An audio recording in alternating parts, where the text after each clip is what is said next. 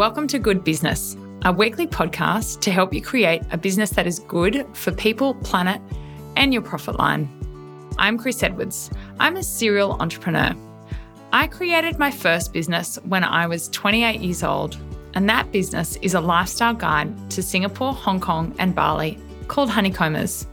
Today, we employ over 30 people across 4 countries in that business, and we have over 1 million unique visitors to our websites every month. Last year, I founded a new business called Launchpad, which is a community movement designed to support entrepreneurs who aspire to create conscious companies.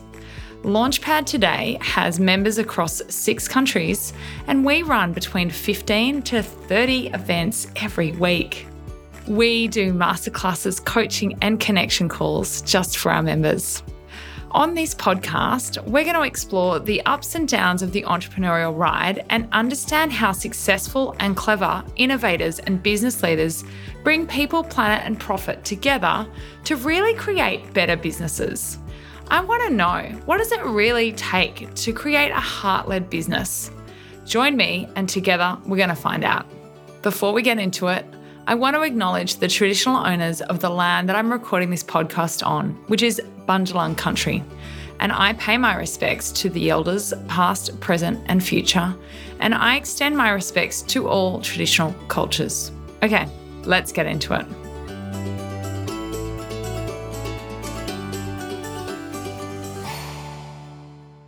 Wouldn't it be great if we had a green Alibaba? I mean, think about how many products are sold or purchased every day on Alibaba. And imagine if all those products were sustainably sourced and verified. Well, that's exactly what my next guest thought about when she created her business, Teora.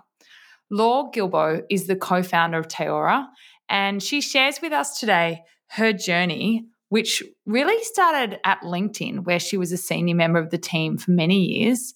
And then she branched out and started her own business, a sustainable fashion business, where she then discovered this massive pain point of trying to find sustainable supplies for her fashion business. And that's where the idea of Teora came about. I really enjoyed this chat today. Laura is a fascinating and wildly ambitious entrepreneur with really big vision and dreams, and I'm quite inspired by what she's managing to achieve in 24 hours a day. I hope you enjoy this chat as much as I did. Laure, thank you so much for joining me today. Great to have you on the show. Thank you so much for having me, Chris. I really can't wait to dive into this conversation today. I think I'm going to say it wrong. Let me try this again. Teora? Teora, perfect, yeah. It's a really interesting name. Teora. So my understanding of Teora, your startup, is your inspiration is to be a green Alibaba. I hope I've summarized that in 2 words well. But maybe you can explain to our listeners what is Teora and what problem Teora is trying to solve. It's in parts of it is. So we are a B2B marketplace that connects sustainable suppliers with brands globally. And so we work with companies like restaurants, we work with fashion brands that are looking for sustainable suppliers that are certified, that are verified by us, and we kind of connect them so that they can transact directly on our platform to purchase these products. So that's kind of the marketplace side. We also add impact data on top, and that's where we kind of different from an Alibaba, where we also want to provide environmental data on top of just being a marketplace. So yes, a little bit like an Alibaba, but with impact data on top. That's going to be quite revolutionary, because I can imagine a lot of the challenges people have with what they're wanting to do is just finding suppliers that are ethical and sustainably minded. How do you know that who your suppliers are sustainable and ethical? So we have a very kind of strict vetting process. It's about 20 questions where we ask all of our suppliers to show us their certification. So if you're a fashion, for example, fashion supplier, and you're telling me that you provide organic cotton, we would look at, do you have a GOT certification? We also look at things like water consumption, CO2 emissions. So we ask a lot of different questions in order to make sure that everything they're saying, all their claims are actually true. And there's kind of no greenwashing. So our main goal is really to avoid greenwashing and all of these sustainability claims that a lot of people can't really verify. So really bringing transparency to the process. Your background for many years was in LinkedIn. I think it was 6 years in LinkedIn before you decided to. I was 8 years. 8 years. 8 years. Sorry, my bad. It's a long time in LinkedIn. I imagine you would have seen a lot change in the 8 years that you were at LinkedIn. Now it's become probably one of the biggest business platforms or social media platforms there is. What has that experience of 8 years at LinkedIn brought for you as an entrepreneur? That's actually a good question. So I've seen LinkedIn change from it was 10 years ago now. 10 years ago, it was really a job posting platform, I would say, where people would go on LinkedIn to find their next job, their next play. And then it's really moved towards now being more of a content platform. So yeah, there's been massive change. But one thing which I always used to tell everyone is I always saw LinkedIn as kind of a startup. And then we got acquired by Microsoft. So it was kind of a startup within a massive organization. But the way the leadership and the organization was kind of built it really felt like a startup where you're really empowered to make decisions, make changes. So while it changed a lot, I loved my time there because it felt like a startup in a way. And so you were allowed to experiment? Definitely. So I actually had about 7 different roles in 8 years while I was there, more or less very similar roles, I would say. And so I was part of what is called marketing solutions, which is the advertising arm of LinkedIn. And I did a lot of different roles. So account manager, I then became an actual manager, like a team manager there. And every single time it was kind of me going to leadership and being like, okay, I think this is time for me to change role or move location. So I actually started in London. After a year, I moved to Singapore. They then moved me to Hong Kong because at the time there was a position there that I thought was interesting. And then they moved me back to Singapore because my husband needed to be in Singapore. So it was a super flexible leadership. And yeah, they would really empower you to make changes in the company. So interesting. And so where did the idea for Teora come about? So Teora initially was not actually my idea. So I have a co-founder called Himmel. He is based here as well in Singapore, and he came from very different backgrounds. So he was at Accenture and PwC, and he is a triathlete. And he was trying to create an athlete shoe brand, a sustainable athlete shoe brand. And he realized it's extremely complicated to find suppliers that, like we talked about earlier, that you can trust, that are sustainable, that you can verify. And in parallel, we didn't know each other at this time, but I was creating a company called Kind, which is a sustainable apparel brand. And I was facing the same challenges. It's very complex. There's thousands of options. If you go on an Alibaba, there's millions of options. And you can't really verify a lot of the claims. So we were introduced through a common friend about a year ago and kind of discussed these challenges. And that's kind of how Teora started. Yeah. Okay. And you're still running Kind at the same time. And I am. Yeah. And you've also been heavily involved in another role at EcoMatcher as a head of digital. How are you managing all these balls in the air? I mean, I don't have a magic recipe on this. It's actually complicated. And there's moments where I'm thinking to myself, it was nice to have one role at LinkedIn a while back. I would say for me, it's really time management and blocking my time. And I always tell my team members, block your time. And also if you see that my time is blocked, don't put meetings in there. And really having maybe 4 hours a day for a specific company or a specific task, and then the rest of the day for Teora, for example. So for me, time management is probably the biggest one. And it sounds cliche, but the fact of blocking time in your calendar, I think that's the key. The second one is having systems for me. And so, for example, with EcoMatcher, I would do all of the digital marketing and using systems like Hootsuite, where you can schedule in advance or blocking your time. So again, it goes back to the time management, blocking 1 hour a day to just write captions and then scheduling them so that everything is kind of automated and having systems in place. For me, that's my best way to be kind of effective and productive. Do you have any other system tips? So Hootsuite's one. What else do you heavily rely on? Hootsuite, one thing that I rely on a lot is, so I'm a night owl. So I do work late. I do work very late, but I don't want that expectation on my team. So I would schedule emails, for example, so that while it's still fresh in my mind, even if it's a little late, I know it's not a great tip. I'm not saying that anyone should work late, but that works for me. I just schedule things so that it's actually sent the morning after. And so my brain power the morning after can be on something else. Yeah, and then you sound really smart at 9 o'clock in the morning, don't you? Exactly. 8:45. 8:45. I really find scheduling emails a really good tip actually, because I think a lot of people don't know it's so easy to do in G Suite. And I do it as much as I can as well because I'm in a different time zone to my core team. But also on the weekends, I'm exactly the same. I'll have an idea and I'll go, I'm going to lose this, or I'll just write it in an email and schedule it but yeah, I sound really smart at 9 o'clock on Monday. I mean, I suppose that's really interesting that you have your apparel business, and that's led you to understand this big problem for anyone who's trying to create a business with sourcing ethical suppliers. So you are your own customer in that sense.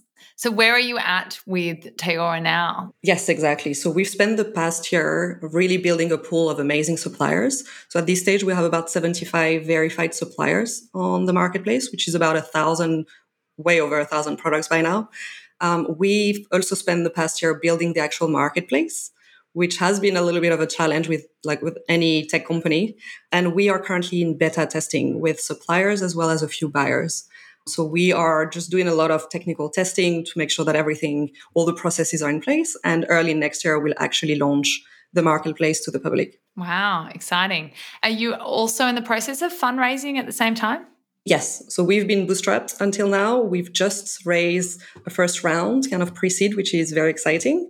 And next year, yes, we'll very proactively be raising funds. Oh, exciting. And do you know how much you want to raise? We are looking at about 750K. Okay. And will you be very selective about who the investor is? Like, is it as much about the money as it is about what else they can bring to the table?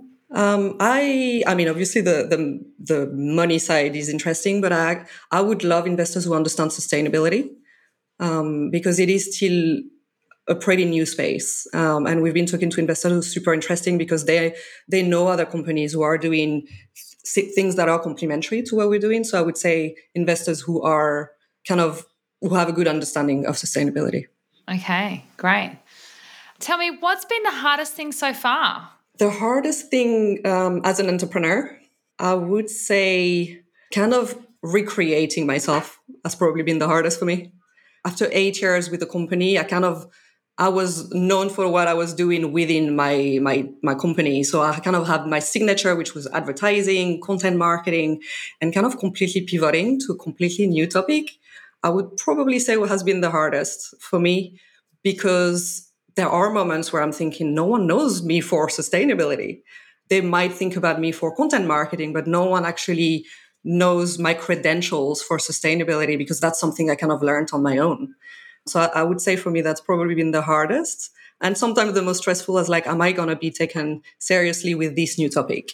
And how have you gained that knowledge in sustainability? That's a good question. I research a lot. Anyone who knows me knows that I spend my time researching and learning. I think there's so many different avenues. So I'll give you an example. I'm now vegan. I've been vegan for 4 years, and it started because I watched the usual Netflix shows that everyone is talking about, the cowspiracy, then these kind of things, and it kind of all started there.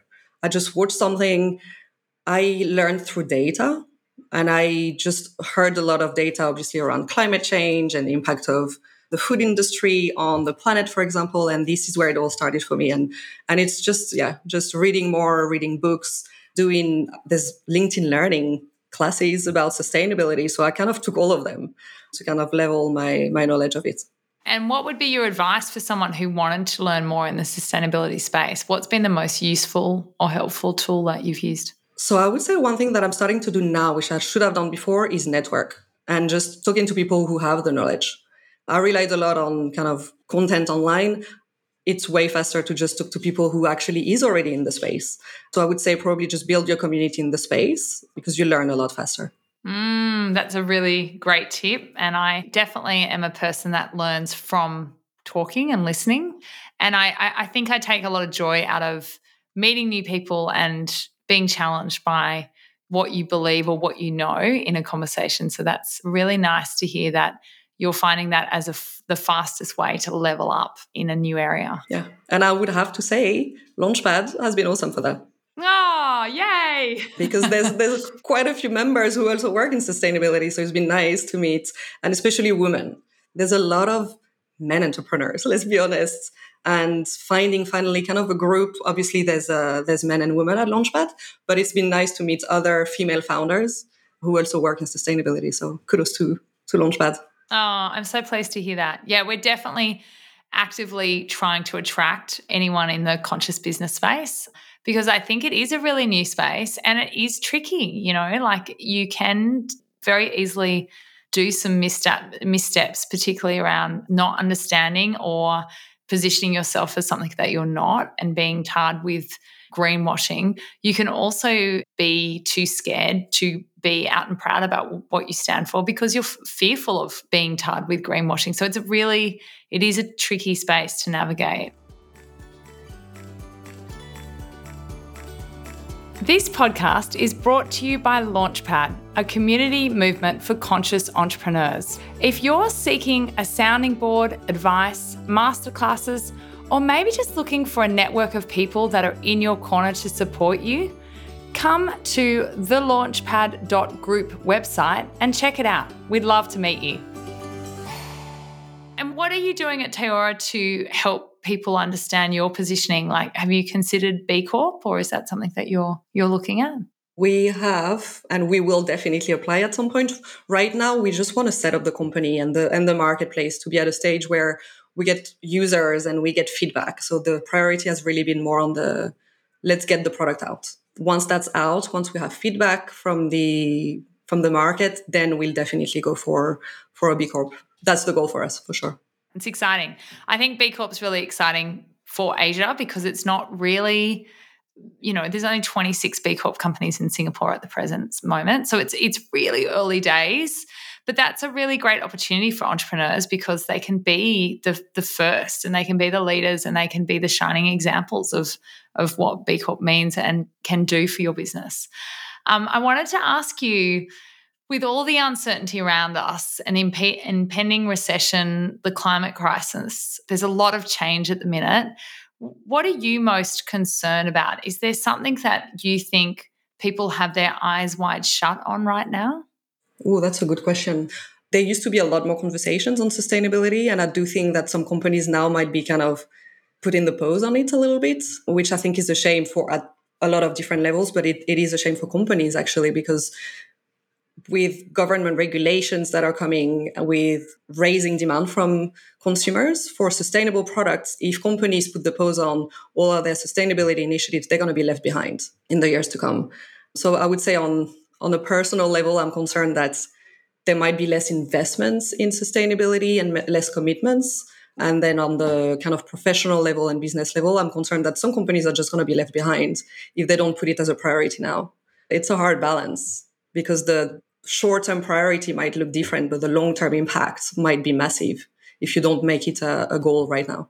Yeah, no, I totally agree. And I think there is a massive wave of change coming. I think the young consumers today, like the Gen Zers we're up to, they're going to be a lot more demanding of what they want from a company and a product.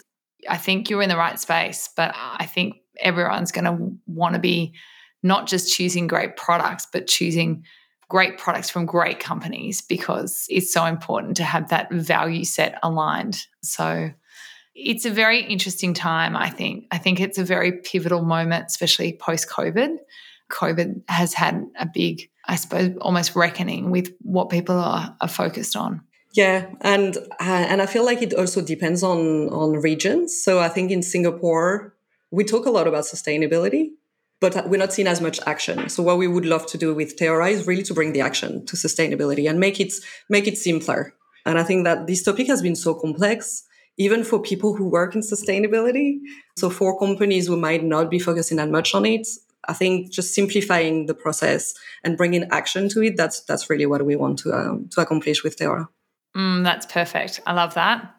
Okay, so I want to jump into some rapid fire questions. I'm wondering, do you have any business advice or mantras that you roll around in your head that kind of keep you going, keep you motivated and moving in the right direction? Business advice, which I've always said, even when I was in corporate and now, is be the owner of whatever you do. I don't know if you know the book, The Startup of You by Reid Hoffman.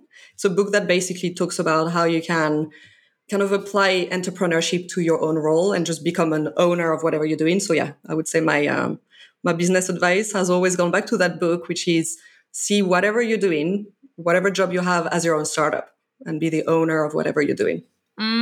That's great advice.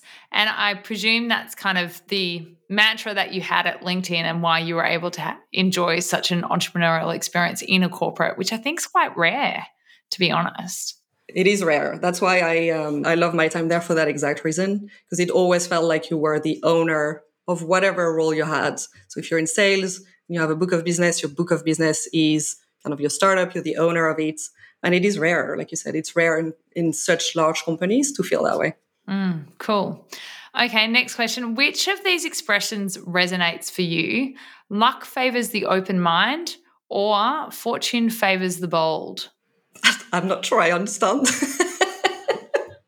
This is the French in me. I don't know what that means. Luck favors the. So I think for me, it's like as an entrepreneur, you need to look for opportunities and think differently and use your mind to be creative. But you also need to be really bold and take action and take risks. So I suppose I'm asking what's more important? Is it the mind or is it the action? Ooh, I'm all about action. So I would say, yeah, be bold, take action. I'm the same. I feel like even if it's wrong, at least you know, like I feel like so many people spend a lot of time worrying about what might happen. Well, if you do it, you'll know, right? Yeah, exactly. Exactly. So yeah, be bold. Okay, great. And tell me, what does community mean for you and your business? Have you used community as part of your strategy?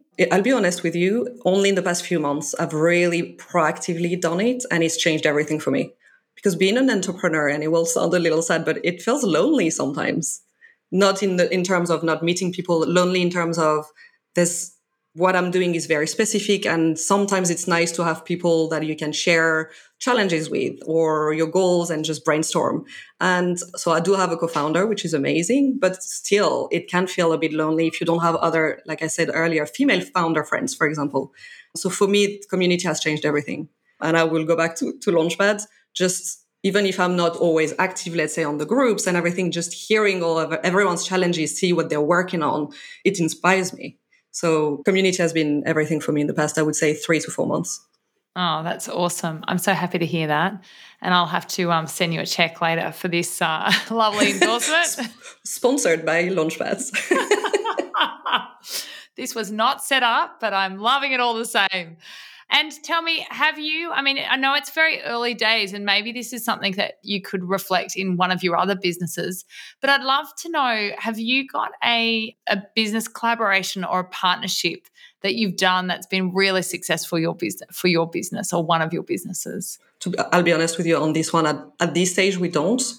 We are early days on a few partnerships that could be amazing. So an example with Teora is the way we think about partnership is, so we've built 2 partnerships, one in India, one in Indonesia with NGOs. And the goal of working with NGOs is they know small micro manufacturers around India and Indonesia that might not be certified. They can't afford a B Corp.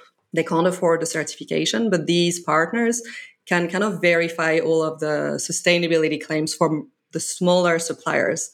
And in this case, the way I see the impact is more the social impact.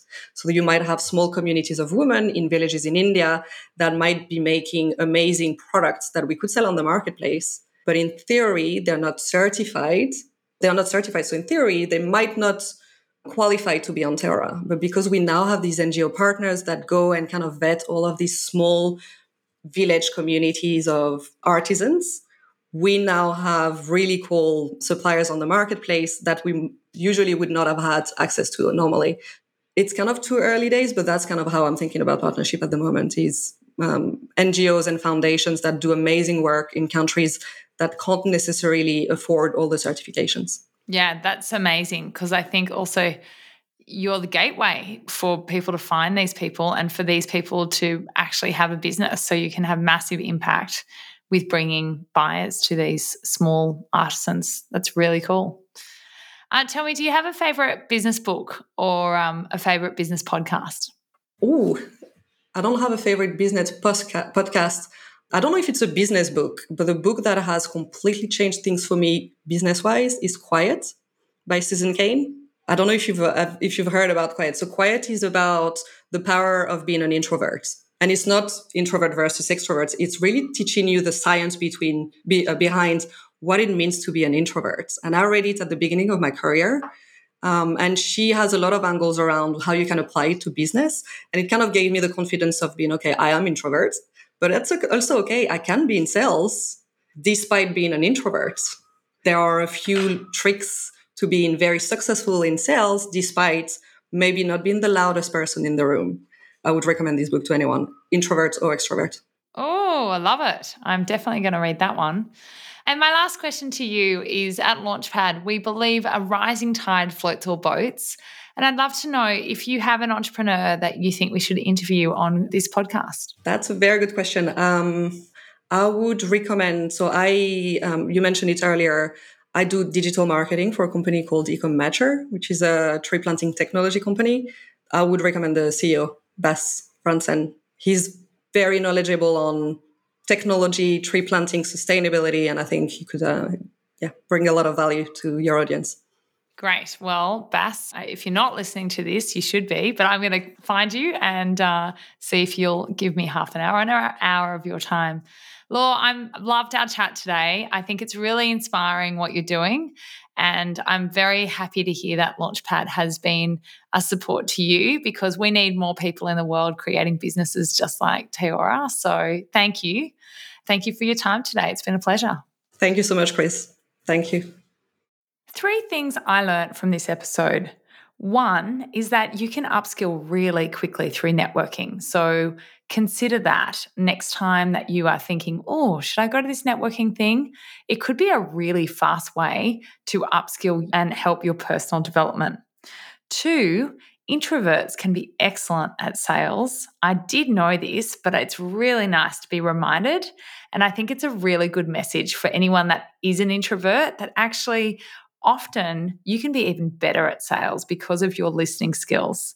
And 3, I really loved the way Laure makes it sound so easy, that she's actually running so many different tasks across 3 different business entities at the same time. And she does that through really great time management. And I find that really inspiring.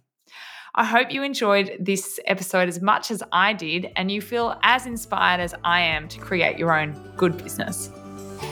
Thank you for listening to Good Business. Okay, I'm going to let you in on a little secret. Selfishly, I created this podcast for my own personal growth, so I could go deep with entrepreneurs that truly inspire me. Of course, I also wanted a wider listenership to think about having impact, and our wonderful community at Launchpad, where we're all aspiring to create better businesses together. If you have enjoyed this episode, I'd love you to leave a review, or perhaps share this podcast episode with a friend. That's how podcast episodes get discovered. And I would love more entrepreneurs to think more deeply about their business and about creating a heart-led business with a bigger impact than just profit. And I'm sure you would too. So go ahead and post something on LinkedIn or Instagram or Facebook and spread the word. I will be forever grateful. Thanks again for listening, and I hope that you feel as inspired as I am to create your own good business.